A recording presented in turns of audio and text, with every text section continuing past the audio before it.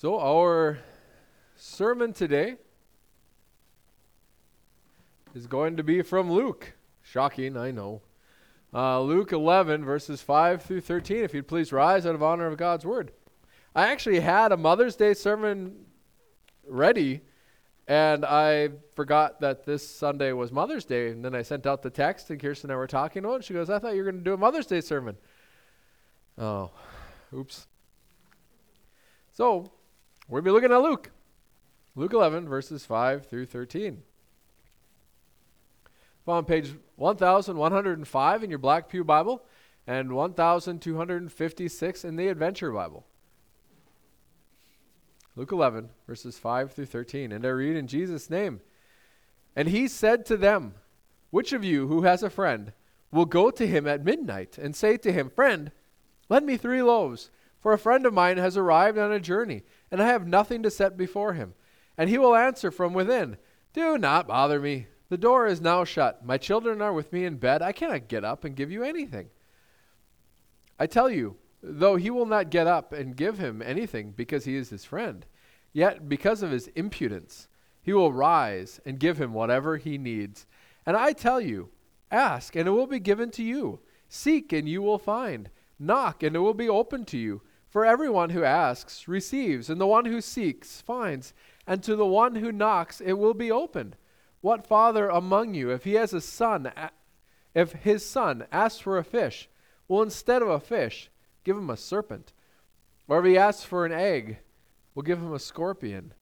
If you then, who are evil, know how to give good gifts to your children, how much more will your heavenly Father give the Holy Spirit to those who ask him? Let us pray. Father, as we come now to meditate on your word, to seek how to apply it to our lives, we ask that you would bless this time, that you'd guide our thoughts. Lord, we need you. We ask you now in Jesus' name. Amen. You may be seated.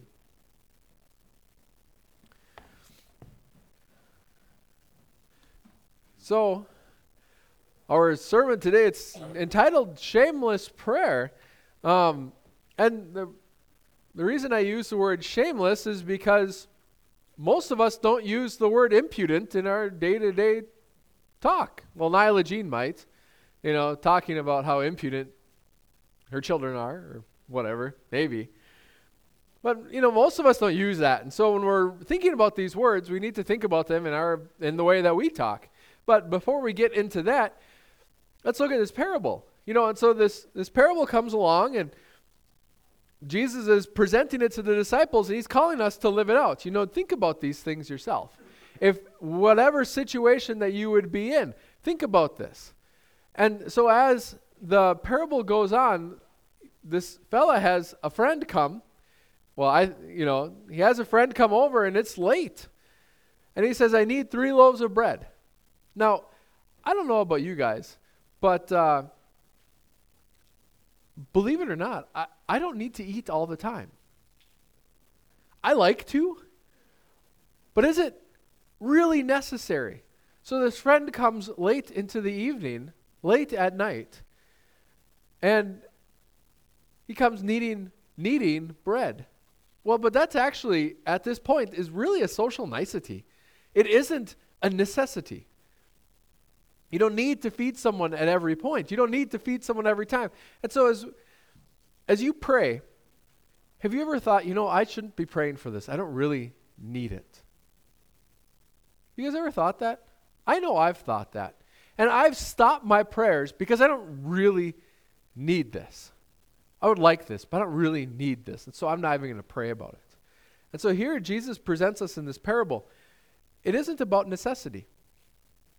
Because we as Christians have the right and we have the freedom. I'm going to change this order. I don't know why I put it in this order. We have the call to be impudent. Now the word impudent, actually, the Greek word here that we translate impudent means persistent and shameless. And so it's not just persistence, because some translations translate this persistent prayer. So, and the idea there is if you ask enough, then you're going to get it. And that's not the parable that Jesus is telling us. Jesus isn't telling us, hey, just keep asking. You need to keep asking. And the reason that I say that is because when Jesus explains it and he gives the teaching, he doesn't put it in the participle, he puts it in the present tense. And so it's just about asking. Ask.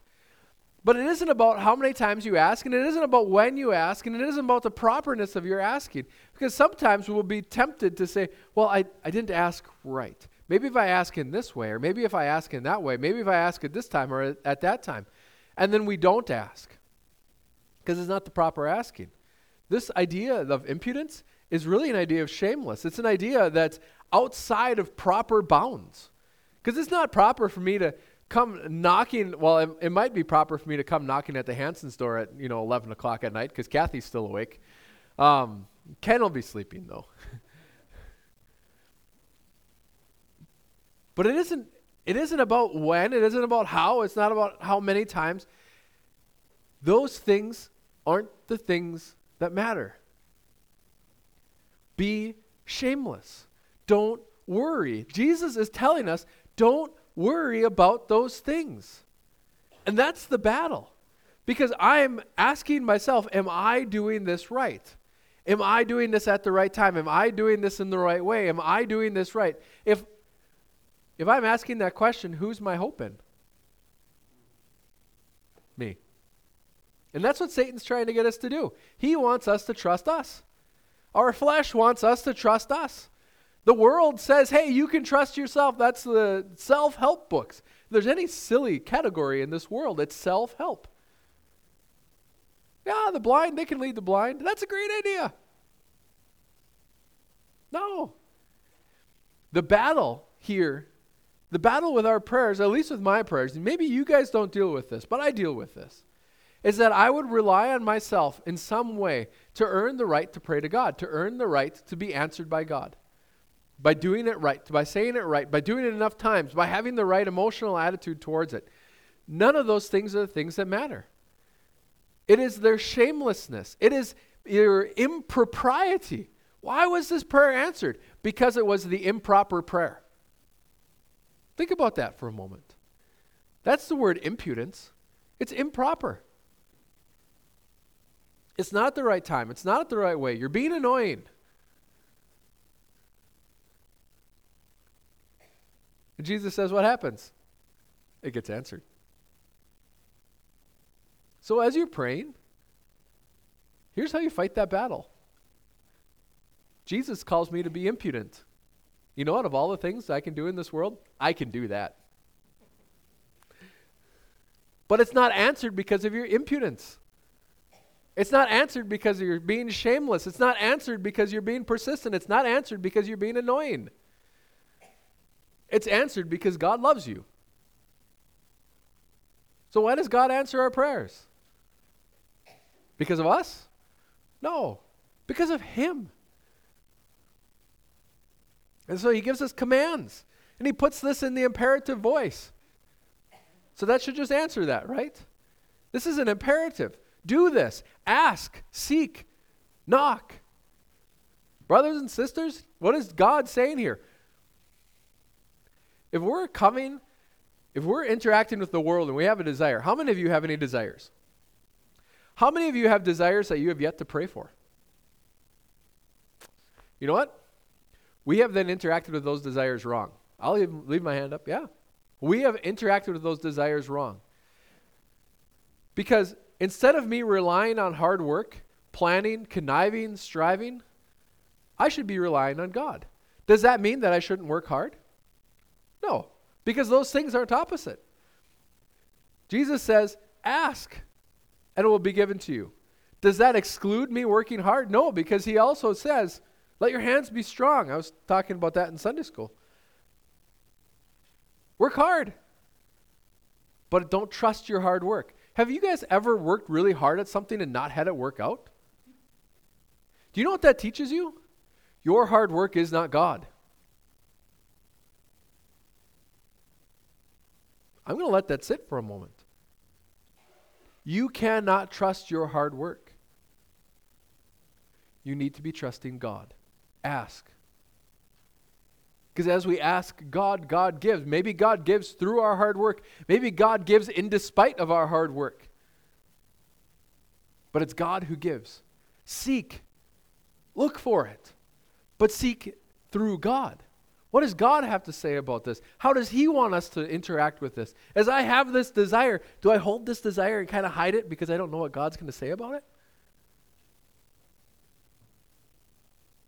Seek, knock, because these things are in Christ.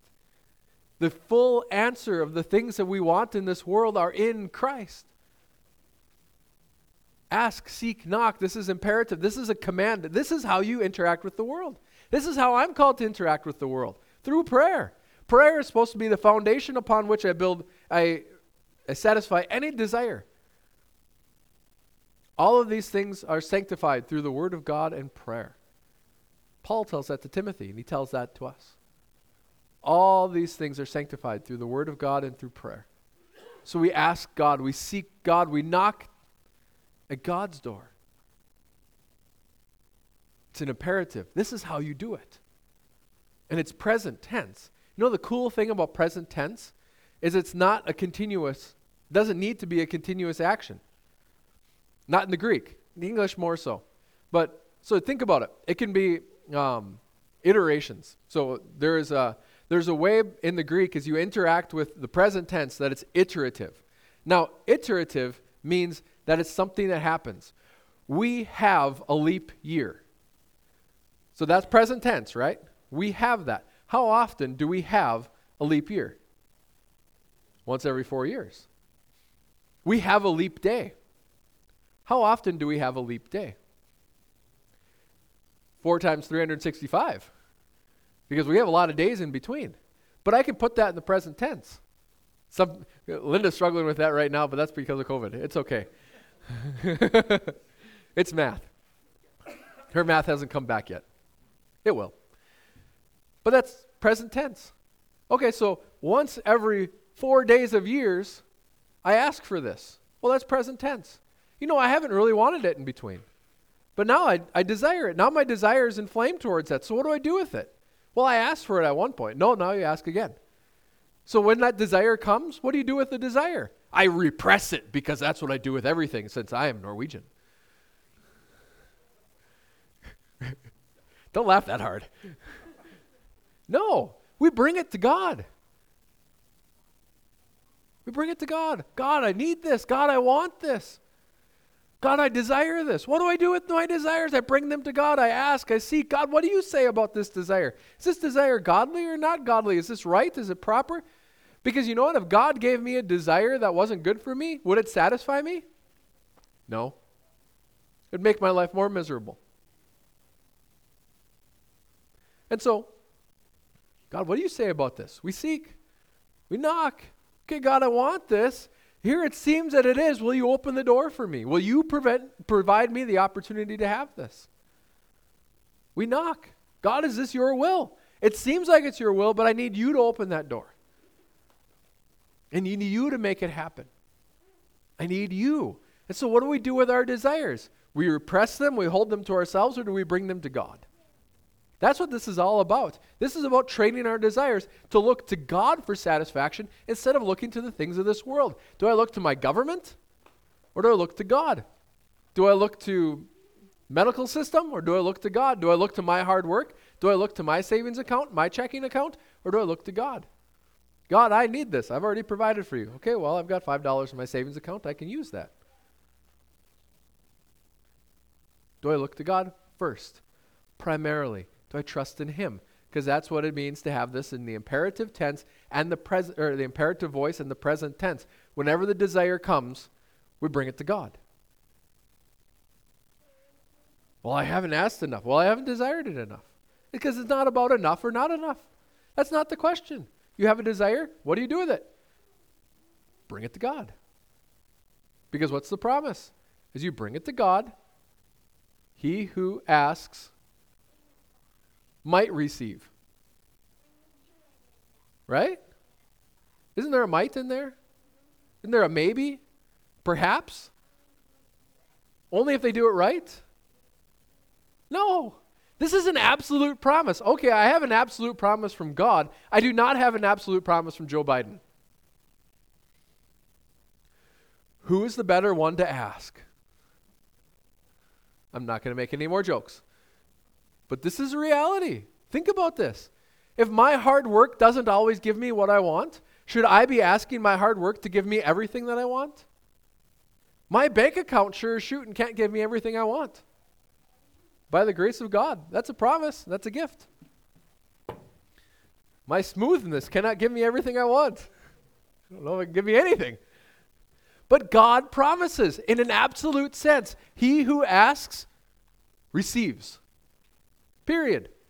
He who seeks, finds. He who knocks, it will be open. That opportunity will present itself. So what are you trusting in? You can see what you trust in by seeing who you pray to. Am I bringing this to God, or am I looking to something else to provide? That's important. Because God says, it's supposed to be to me. None of these other things are actually God. Thirdly, God teaches us about protection. Because have you guys ever, well, you've heard the joke about praying for patience, right? Don't pray for patience. God will give you opportunity.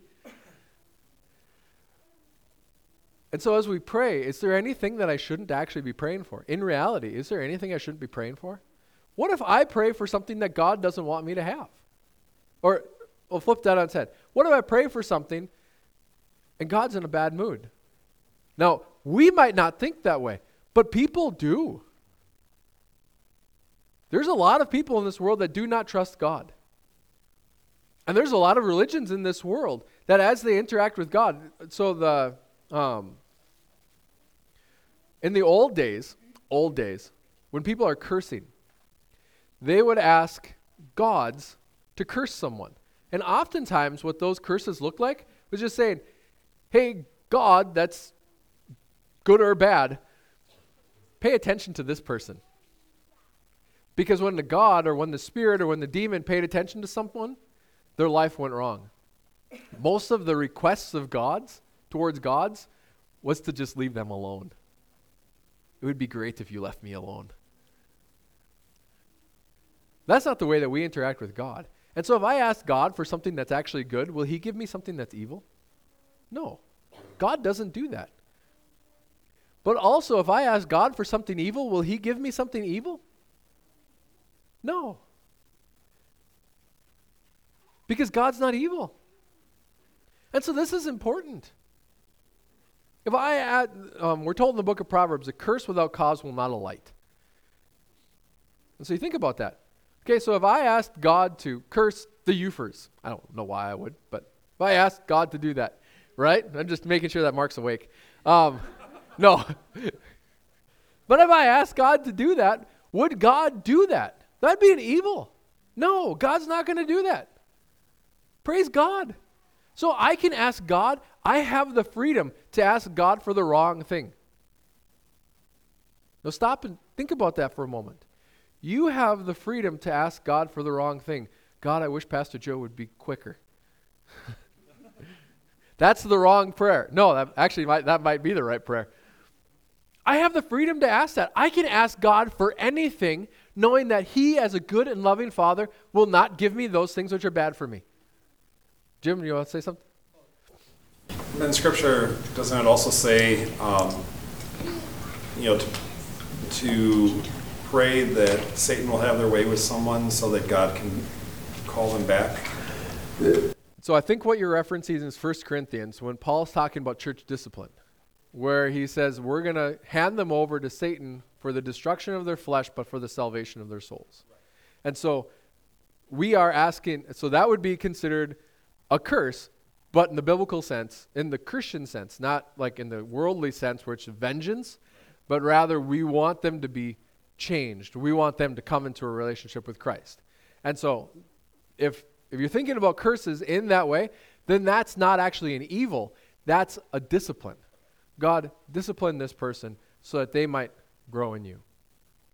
God, rebuke this person. God, bring hardship upon this person that they might repent. But that end goal is always the good. And so is discipline the same thing as punishment? No, because they have different ends. So I can punish my children. What is that purpose of that punishment? Is to bring retribution, is to bring pain upon them to even some imaginary score. That's the idea of punishment. They owe a debt to society. And so then they have to go to jail. This thing has to happen to them. They owe a debt. By committing a crime, they have caused this much suffering in the world. Therefore, we have to exact that much suffering out of them in order to pay off their debt.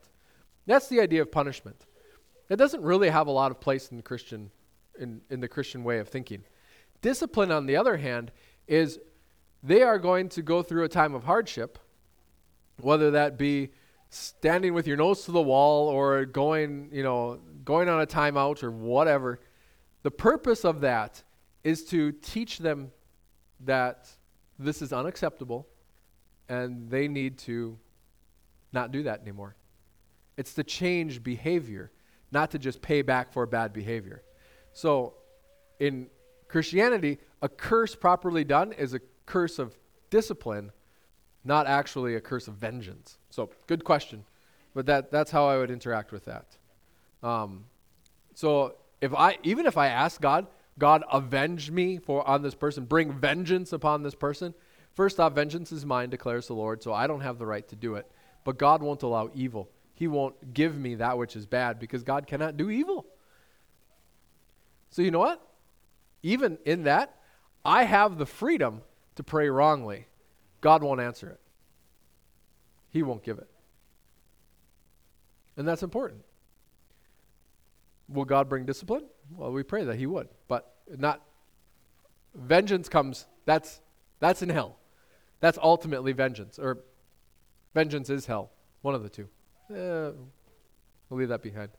So how does imprecatory prayer fit into all this? Well, that would be the discipline.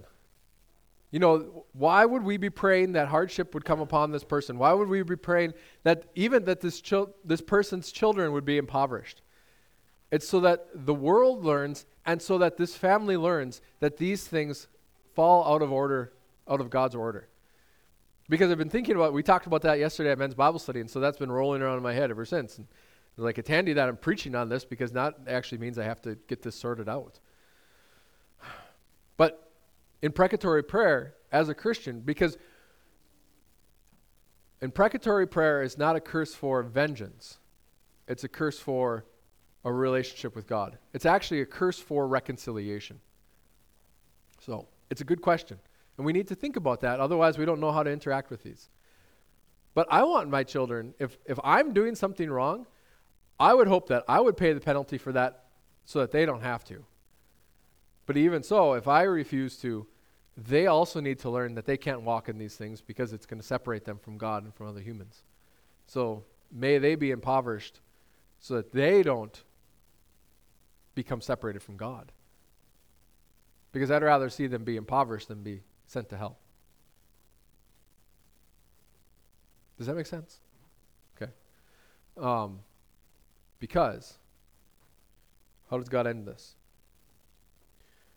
If you then, who are evil, know how to give good gifts to your children, how much more will the Heavenly Father give the Holy Spirit to those who ask him? So what is the best gift? What is the greatest good? Isn't that heaven, right? Isn't that the greatest good? Well, what makes heaven heaven? We've talked about this in confirmation. What makes heaven heaven? It's God. It's God. So what's God saying here? I might be able to provide you with money. I might be able to provide you with lands. I might be able to provide you with health. But none of those things are ultimately good in and of themselves because they can be misused. If I'm going to give you money, I also need to give you the Holy Spirit so you know how to use it. So it doesn't become your God. So that it serves you instead of you serving it. If I'm going to give you health, I don't want that to become your God. I'm going to give you the Holy Spirit too, so that you actually know how to interact with your health, so that your health serves you, that you might serve me. That's the purpose of our health. I might give you sickness, but I don't want you to serve that sickness. I want that sickness to serve you so that you can then greater glorify me. I might give you poverty instead of riches, but I don't want you to serve that poverty. I don't want that to become a God. I'm going to send you the Holy Spirit so that you learn how to have that poverty serve you. That hardship, that difficulty, whatever that is. What is God saying here? I'm going to send you the Holy Spirit. I'm going to answer your prayer, and I'm going to send you the Holy Spirit. Because the Holy Spirit is the one who's going to teach you how to interact with my answer. The Holy Spirit's going to be the one. He's the one that's going to show you how to use this right. He's actually the one that's most important here. It's all about him. Because then, whatever prayer God answers, if he did not give us the Holy Spirit, it would become a curse to us. Think about that for a moment too. If God answered our prayers apart from the Holy Spirit, it would become a curse. Because ultimately we would end up serving it. And be worse for us in the end. Does God want that? No. Because believe it or not, he wants to bless, not curse. So what do we do with our desires? We bring them to God. Well, what if it's not, what if I'm praying wrong? What if I'm saying the wrong words? What if? Why are you worried about that? Why are you worried about that? Don't trust yourself, trust God. And then as he answers them, he will give you the Holy Spirit that you might be able to use these rightly. Rather than them becoming gods, you will use them to serve God. Any questions? Any other questions? No? Believe it or not, my prayer was that my sermons would become a little bit shorter. But let's not use that wrongly. Let's pray. Father, we thank you. I thank you for this teaching. Lord, I thank you for the simplicity of it. And I pray that I wouldn't make it confusing. Lord, but rather that we would just come to you. Lord, that we would look to you, that we would hope in you, that we would trust in you, that we would rely on you. Lord, because you are good. You are good. And so we ask ultimately, Lord, send your Holy Spirit. Because otherwise we don't know how to work with this world. We don't know how to guide this world.